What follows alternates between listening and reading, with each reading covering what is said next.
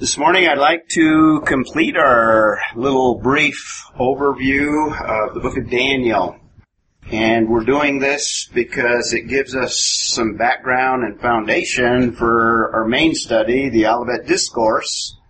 And even though we're only in verse 4 in the Olivet Discourse, the semester's about over, so sorry. Oh well. But we'll have a do-over or try again next semester. Make sense? So next semester it'll be primarily the Olivet Discourse. So in the book of Daniel, last time one of the things that I stressed was God's sovereignty. And we're going to see that in that God is sovereign. I mentioned that He's sovereign over all things. And I had to correct Mary Lee in her prayer last time. She was diminishing the sovereignty of God only over atoms. Remember, we were talking that He's sovereign over even electrons, and even more accurately, He's sovereign on all subatomic particles, even those that we don't even know and cannot even identify. And He's certainly sovereign over all things. One of the things that the Bible claims is that it is inspired, obviously, and inerrant. Every one of you believes that. One of the main proofs of that, or evidences of the sovereignty and inerrancy of Scripture, is that God is sovereign over all future events as well. In other words, things that man cannot foresee, God has a bigger plan, and God has sovereignty over even events that have not transpired as yet. In fact, He is orchestrating things such that He will accomplish everything that He has promised. And one of the clearest prophecies, and one of the most spectacular prophecies of all of Scripture, is one that we want to focus in on in the overview of Daniel. So hopefully we'll get to chapter 9. I've actually got too many slides here, so hopefully we'll get there. But prophecy, only God knows the future, and only He can predict it. Now, men attempt to do that by looking at trends and that sort of thing, but God is the one that actually orchestrates it. So, stress last time was the sovereignty of God. This morning we want to look at a quick outline, and I'm going to go over some of these passages rather quickly, and if you can read them quickly, we'll get through two passages that I want to focus in on. One that gives us a future from Daniel's perspective, mainly past from our perspective, but a future prophecy concerning world history. And real world history, I stress over and over, is really what God has revealed in His Word concerning major events. And these events were future. One of them was present during Daniel's time. But he looks into the future. This is one of the reasons why critics have a hard time with the book of Daniel, is because his prophecies are so precise and so accurate. So last week we started by looking at the training of the remnant. Kind of gives us an introduction to the whole book.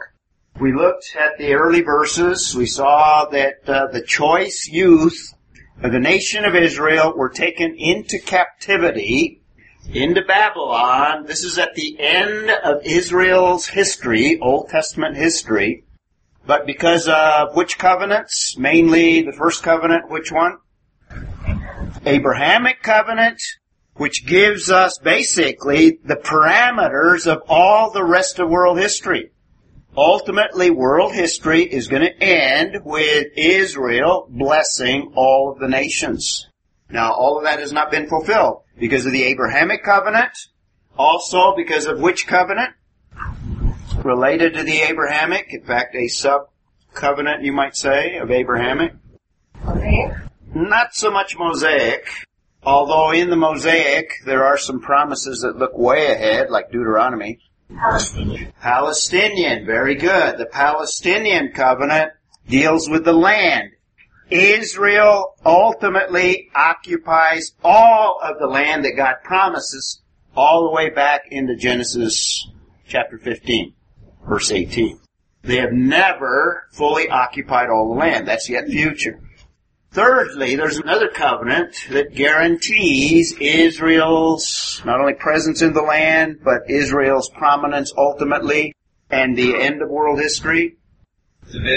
Davidic. And you're doing them in order. Very good. The Davidic covenant would be the next one that promises that Messiah, and actually a king of Israel, who will be Messiah, will reign over a kingdom. Daniel predicts that kingdom. We're going to look at that passage. So the choice youths are within the nation of Israel. They're in Babylon. Everything has been lost. In fact, it is very, very dark time in Israel's history. It's during the exile that Daniel writes. But it's during that time that God makes some of the most spectacular promises to assure the children of Israel that their future is not ended, even though they've lost everything in that period of time. Then the last, just to complete our covenants, there's another covenant that promises certain things. Remember the other one? New covenant. And we kind of enter into the back door of that one. We're not parties to it, but we benefit from it because we're related to Israel's king. But the new covenant is with Israel and the new covenant ensures their restoration and their blessing during the last days of world history. So these choice youths find themselves in Babylon, and I gave you this map last time. This is a little review here. Location, Babylon, reconstructed city that Saddam Hussein reconstructed from the archaeology there. They did a lot of archaeology. This gives you kind of a museum that they put up there. I don't know the status of it right now with ISIS and all that's going on, but that was very prominent back then. So we have the exile of the choice youth. This is the first wave of Jewish exiles. And we have the kind of the setting of it that shows the character of Daniel, his spirituality, his courage, in fact, his integrity, his desire to remain faithful to God. He proposes an alternative to what the empire is demanding of these youths. Remember, they're retraining them and basically reprogramming them, if you will, indoctrinating them. Daniel, in wisdom, offers an alternative to their plan, particularly dietary. And that proposal, we'll skip down to verse 17. So somebody be prepared to read 117. And then, all right, Linda's got that one. We have the results of that proposal. As a result of it, the youths are demonstrated to be healthier than all the others. And we're just beginning to see the beginnings of Daniel's rise to prominence. And in fact, Daniel is just a young man. He could have been as young as 15 years old. Perhaps 16, 17, we don't know. But somewhere around that. He's a teenager, no more than 19.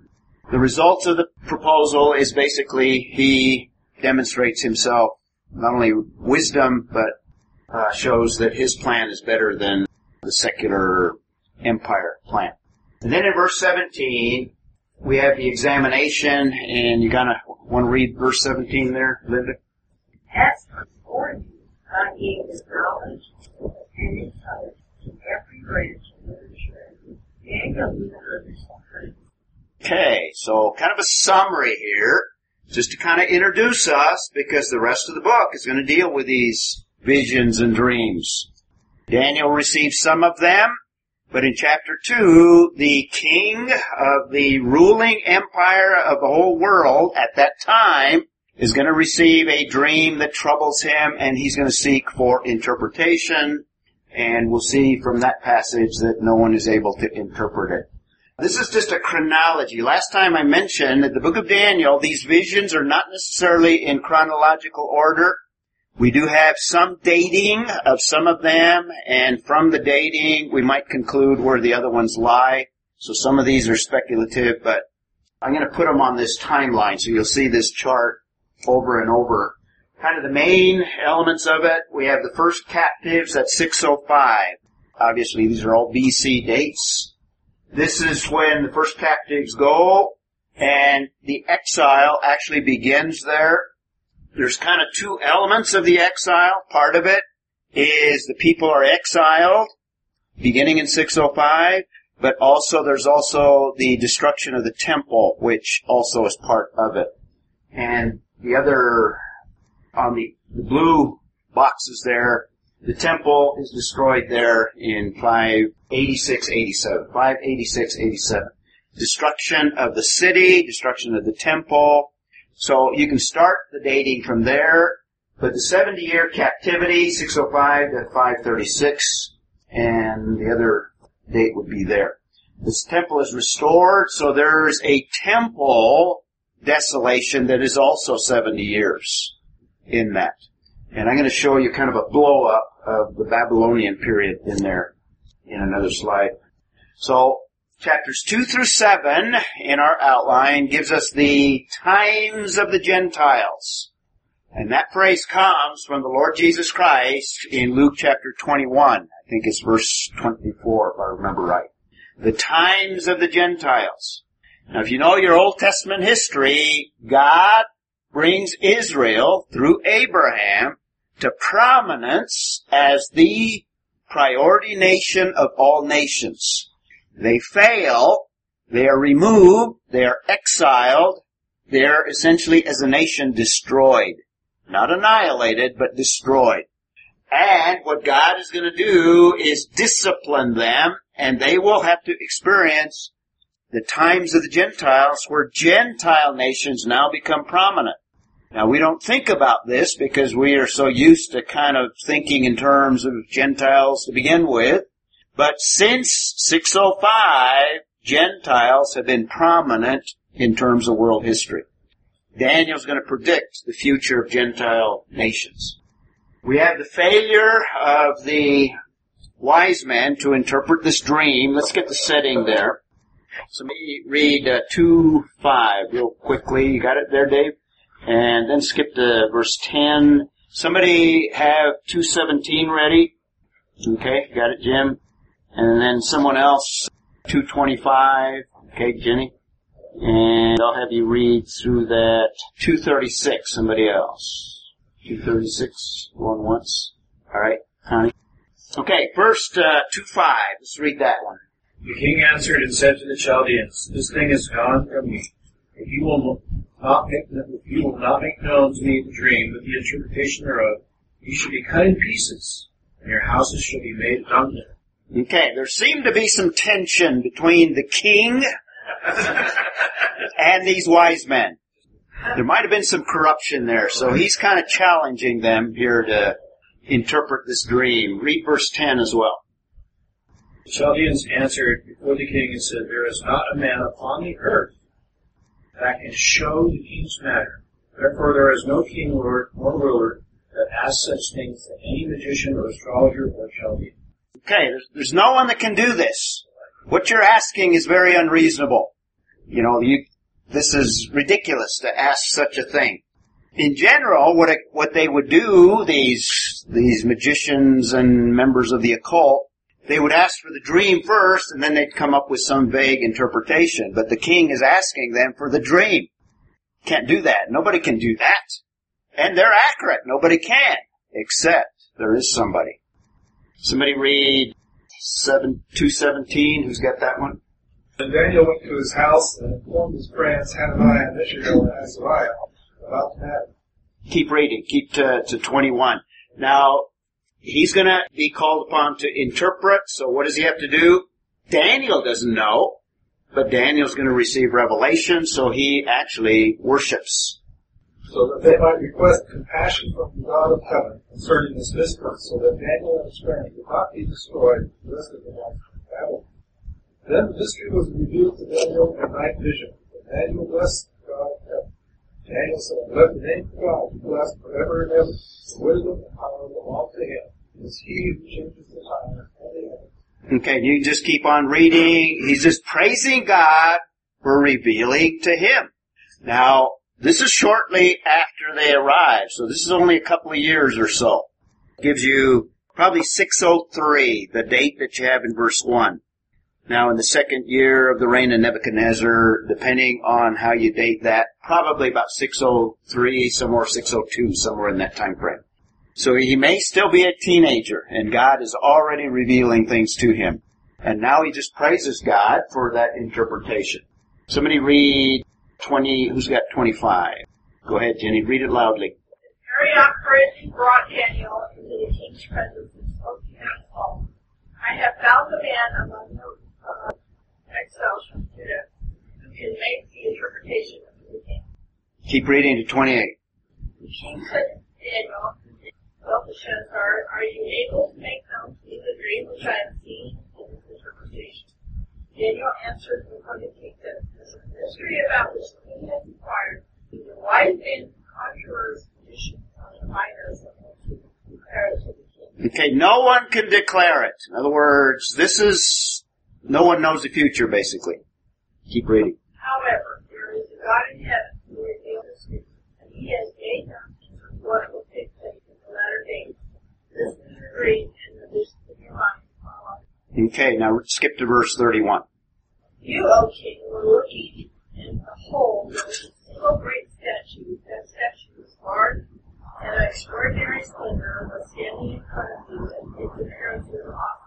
Okay, so he reveals the dream, or reconstructs the dream, and then he's going to move to interpret the dream. Let's read, who's got 36?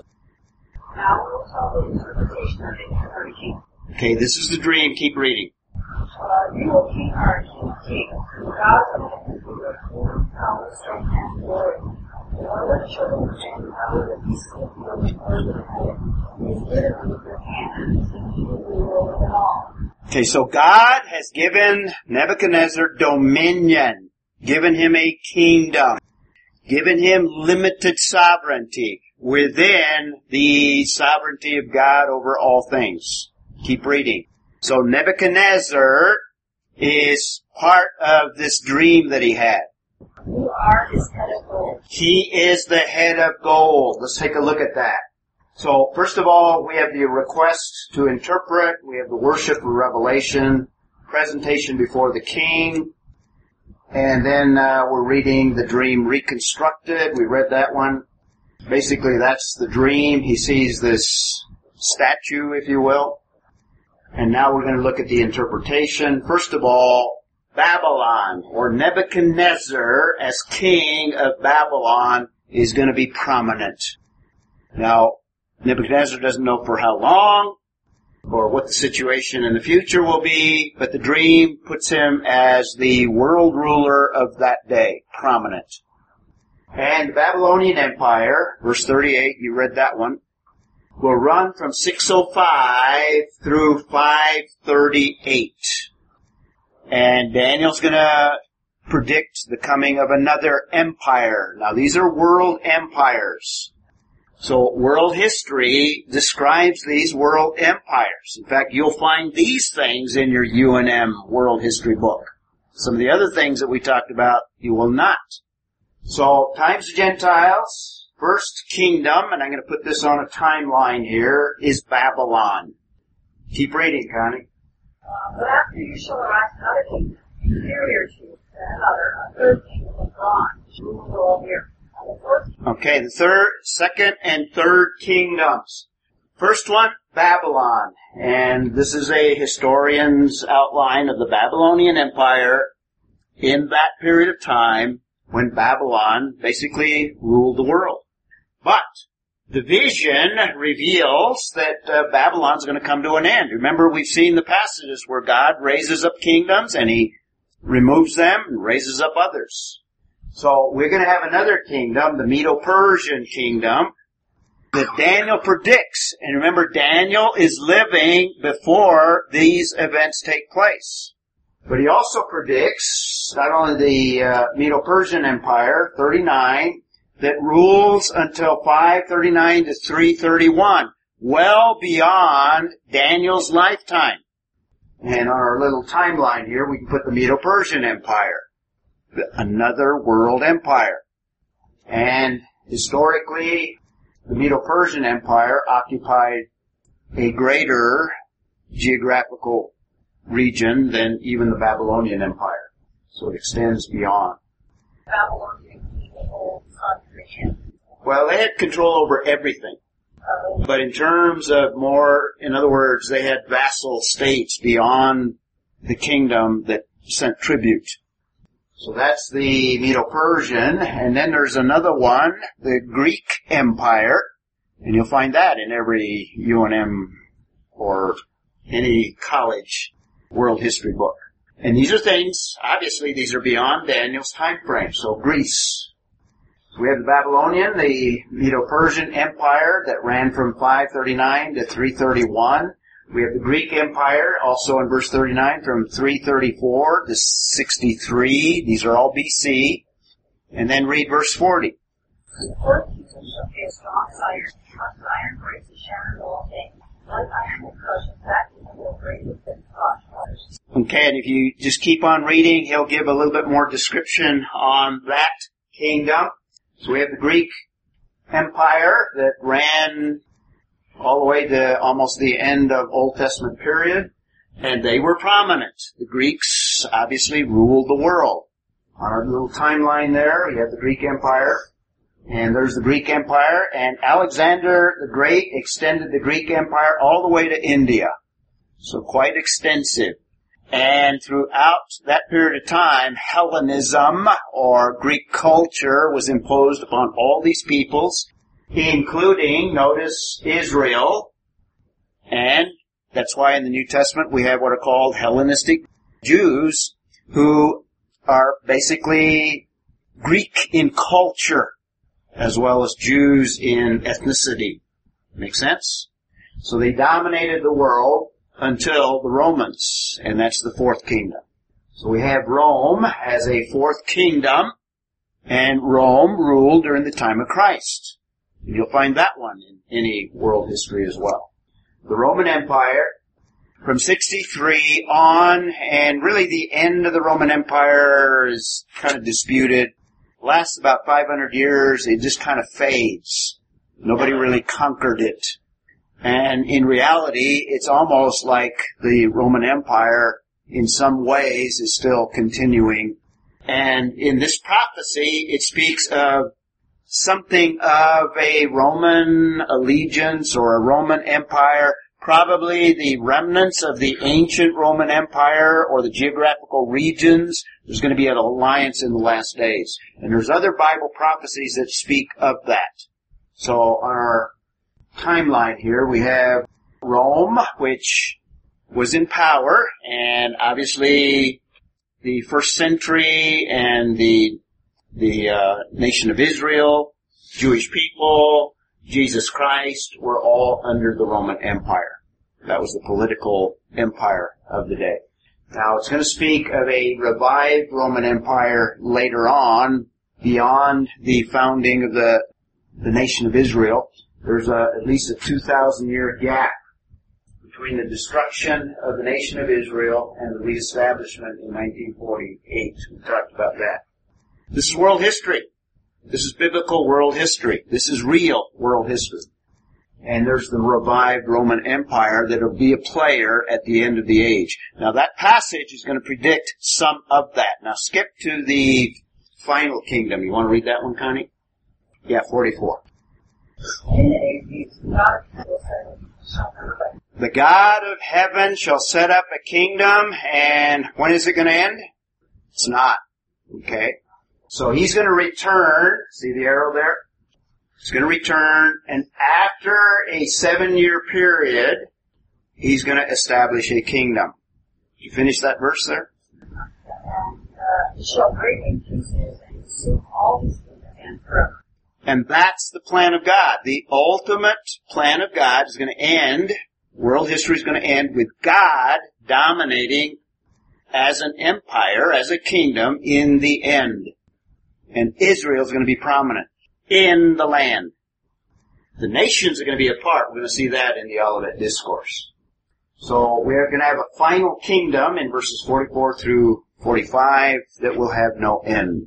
And it'll destroy all these other kingdoms. So here's our world history. This is real world history from eternity to eternity. Remember, you won't find the eternity part in your world history books. We have the kingdom of Israel, times of the Gentiles after Israel is destroyed as a nation. Then we have a kingdom, a final kingdom. We're going to look at that in the Olivet Discourse. And there's lots of passages that speak of that. And then, you want to read 47 as well? The king answered and said, Your God is our God, the Lord, and yours. This is Nebuchadnezzar acknowledging God is sovereign. He's Lord of lords. He is sovereign. King of kings. Keep reading. Okay, since you could reveal these secrets. Alright. Okay, so that's the beginning of the times of the Gentiles, the dream of the statue. Some of these other passages, you're familiar with them. You learn a lot of them in Sunday school, basically, as youth, as young people. Chapter 3, we won't look at everything in there, but let's start off. Somebody read verse 1, just real quickly. Go ahead, Linda. Nebuchadnezzar the king made it in gold, the height of which is set up on the So he builds, he didn't learn everything he should have learned. He builds this image, and he will call on everyone to worship this image. But that's not a good thing. And chapter 3 talks about the children of Israel, or these youths, refusing to bow down, and they're cast into the fiery furnace. You know that story, 3:25. Who wants to read that one real quick?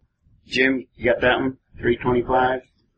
He said, Look, I see four men loose and walking about in the midst of the fire without harm, and the appearance of the fourth is like the sun. Like the son of the gods, or like a son of man in some translations. There's a fourth character in the fiery furnace, and you know the story. They come out, they're not even singed. They don't even have the odor of fire. God preserved them. And we looked at one of those passages when I was giving you kind of an explanation of God sovereignly working. They had entrusted themselves to a sovereign God. And then Nebuchadnezzar is humbled. We read some of those passages last time, so we won't go back to them. God humbles him.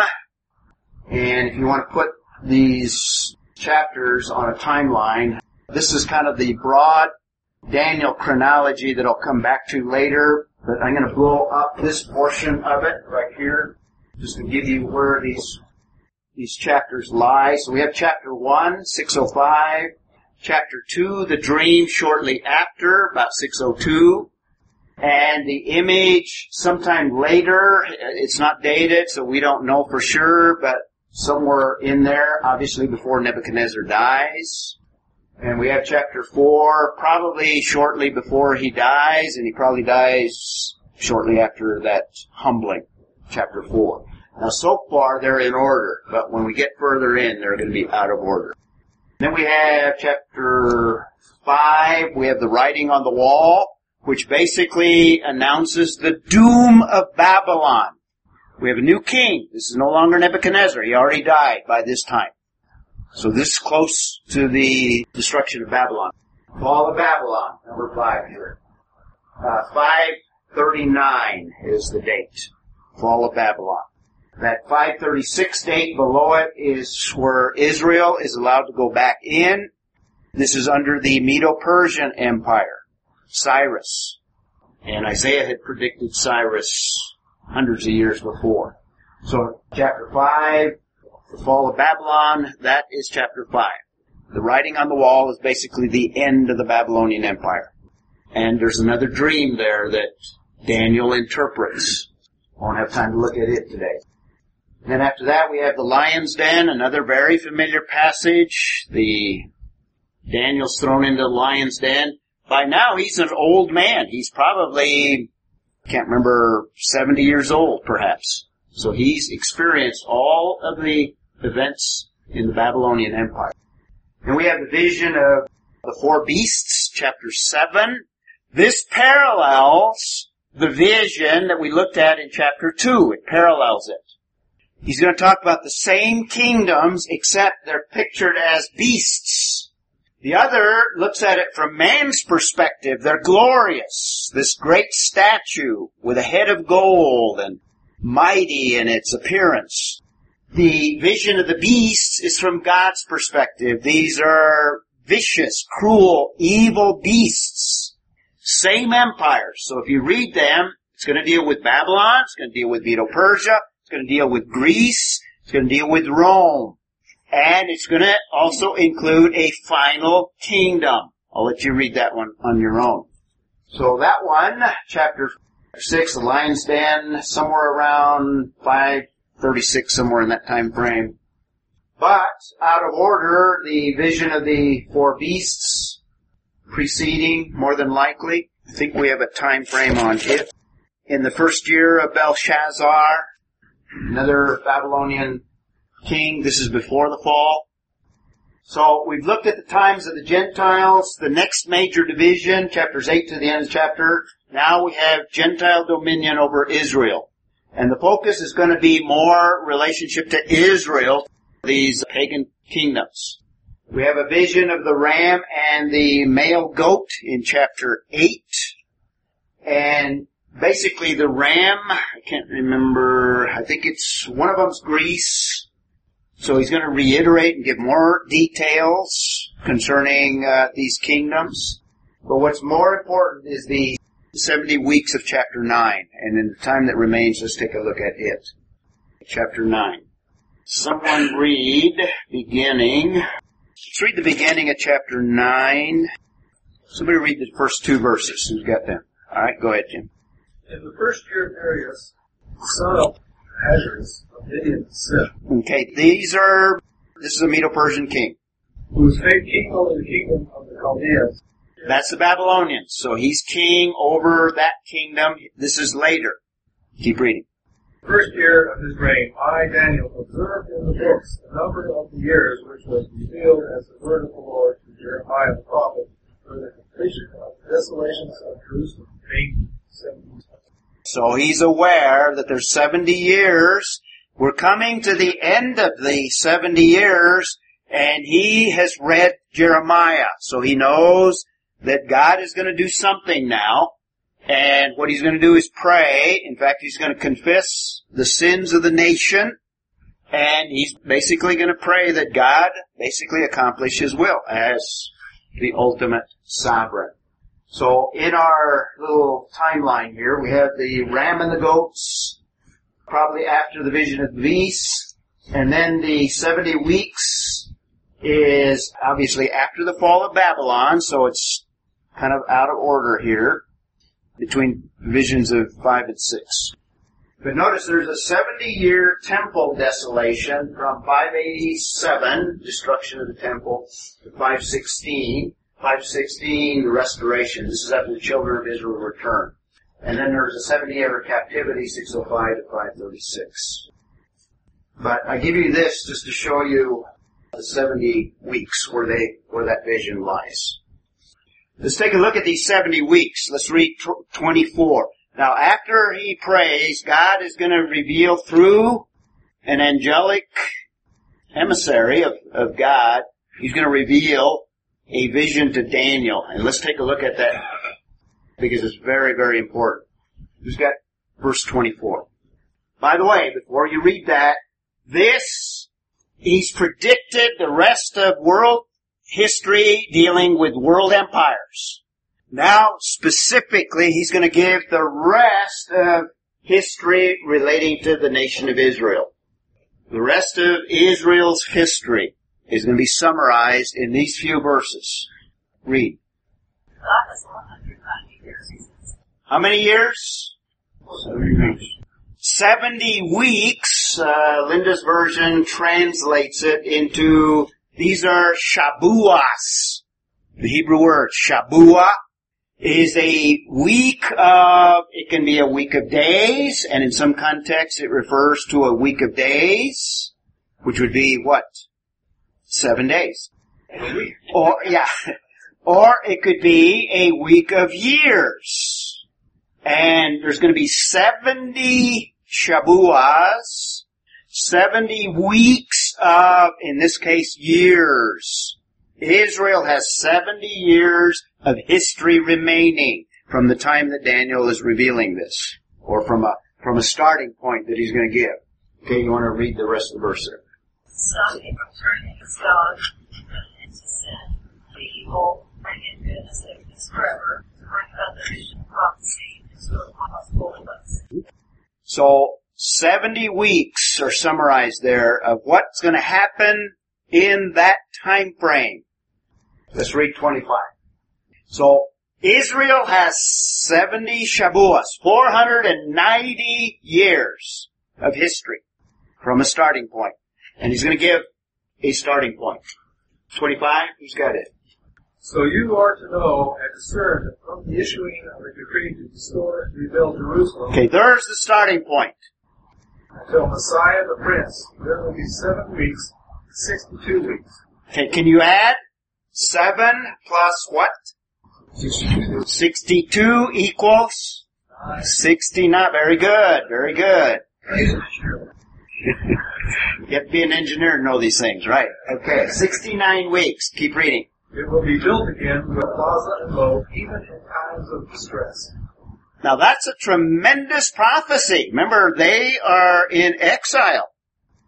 But he's predicting, what does he predict there? Rebuilt. The city's going to be rebuilt. Okay, keep reading. Then after the 62 weeks, the Messiah will be cut off and have nothing. And the people of the Prince who is to come will destroy the city and the sanctuary. And its end will come with a flood. Even to the end there will be war, desolations undetermined. What's the most important thing in that latter part of the verse there? Within the 69 weeks, in fact, at the end of the 69 weeks, what's going to happen? Messiah is going to be cut off. So, 69 weeks, 69 times 7, how many weeks? 483, is that what it is? Let's put it on a timeline here. Here's your Hebrew word, those of you that were wondering what it looks like. Shavua, weeks, days, or years. Connie? After the 62 weeks. Well, it says 62, but it assumes that you already added the 7. Yeah. It includes the 7. And then 62. Right. He didn't say plus the 7. He assumes that you added it already. Alright. Very good question. So 70 weeks decreed. So it's from the issuing of a decree to restore. This is the decree of Artaxerxes. And most scholars place the dating of that at 444 BC. Now, I didn't make the calculation, but several scholars have. Sir Robert Anderson was one of the prominent ones that made the calculation. If you know the number of years precisely, using prophetic years, which is 360 days, then to the Messiah until Messiah the Prince, 33 AD, and Messiah is cut off. If you calculate the number in there, 69 times 7 times 360, you have 173,880 days are predicted here. Very precise. 7 weeks plus 62 weeks. Got that? 69. It actually falls on the day that Jesus Christ presented himself to the nation of Israel. We call that the triumphal entry in the Gospels. Or Palm Sunday, sometimes referred to Palm Sunday. This is the first day of the week before his crucifixion. And then that week, now what's implied here is there's a gap. In that week, Messiah the Prince is cut off. Let's read the next verse. Somebody got 26. Then after 62 weeks, the Messiah will be cut off and have nothing. And the people of the Prince who is to come will destroy the city and the sanctuary. And its end will come up with flood. Even to the end there will be war, desolation. What's going to happen there? Messiah cut off, or after he's cut off, desolations, destruction, another destruction. So Messiah the Prince is cut off, and the city's going to be destroyed again. The city's going to be destroyed. Does anyone have a date for that one? 70 AD. So Messiah the Prince, he's cut off, then the city is destroyed. Now it doesn't talk about an interim, but what is implied in there is there's an interim period of time from our perspective, looking back, and from the perspective of the New Testament, Jesus establishes the church kind of as an afterthought, if you will, kind of as a parenthesis between Israel's history. Remember, 69 weeks have expired, and you engineers out there, how many weeks are left after 69? Only one. All right. Yeah, that's pretty tough for you humanities guys. Somebody read verse 27 because it's going to describe the 70th week. If the first 69 were fulfilled precisely to the very day, what might you expect the 70th? Probably to the very day. Who wants to read 20? You got it, Dave? You shall confirm the covenant with many for 1 week, and in the midst of the week he shall cause the sacrifice and the oblation to cease. For the overspreading of abominations he shall make it desolate, even to the consummation, and that determined shall be poured about upon the desolate. Okay, I won't get into all the details there, but essentially he is describing the 70th week. So if you hear Bible teachers speak of the 70th week of Daniel, this is what they're referring to. This is the week of Israel's history that has never been fulfilled yet. Israel, according to Paul, they're experiencing a hardening of hearts. They are excluded so far. God is dealing with a new entity called the church. There's going to come a time when Israel is going to be prominent again, and it's going to have a 7-year component to it. That verse predicts something to take place right in the middle. The Olivet Discourse is going to give us the details to Daniel's 70th week. We're going to see the details of that, and Jesus refers to this passage, this very passage. Jim? The preterist you have to take that verse 27 is already occurred. Yes. Yes. And that's... Oh, lots of problems, yeah. Yeah, we'll probably get into more detail when we get to the Olivet Discourse. Yeah.